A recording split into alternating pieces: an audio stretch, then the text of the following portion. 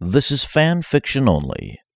Lineage, Living in the Shadows, by William Holmes. Myra d'Arsant knelt before her father's sarcophagus, sobbing.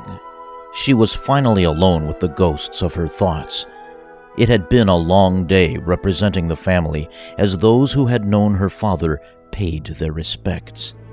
It was only 2 days ago that a terrorist attack on Verkuliel's imperial governor ended his life. Ulrich d'Arsant threw his body in front of the energy beam that would have taken Governor Parco Een. Her father died, protecting the life of those in his charge. He died an imperial hero.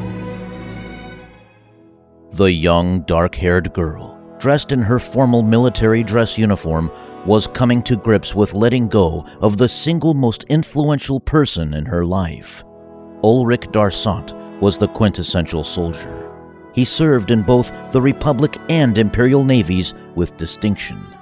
Myra had always wanted to serve as a soldier in her father's footsteps. However, very few women served in frontline combat forces. Most women were delegated to logistical support roles. The irony of the matter, though, was that her father pulled to have her train in the PSYOPs division of the Imperial Army, where she studied non-human culture and language.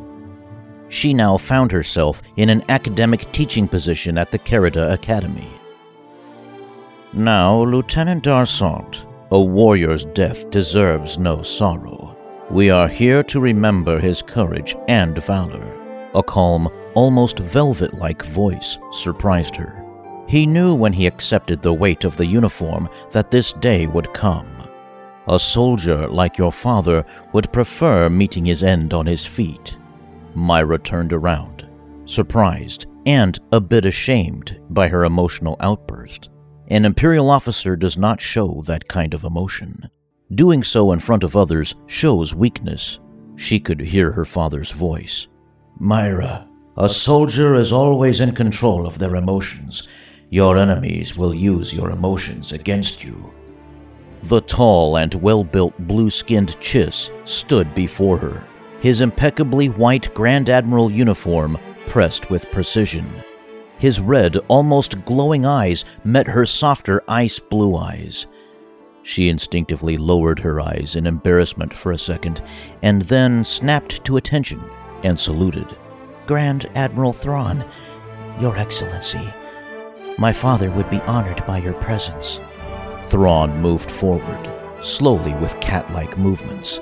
He stood before the armored body of the old soldier. Your father served in our forces under my command with distinction.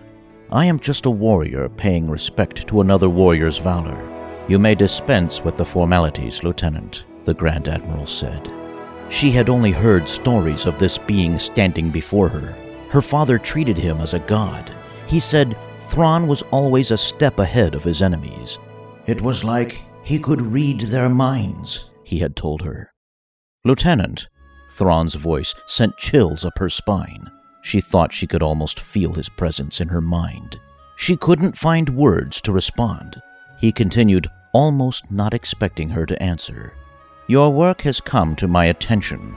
You recently submitted your dissertation for review.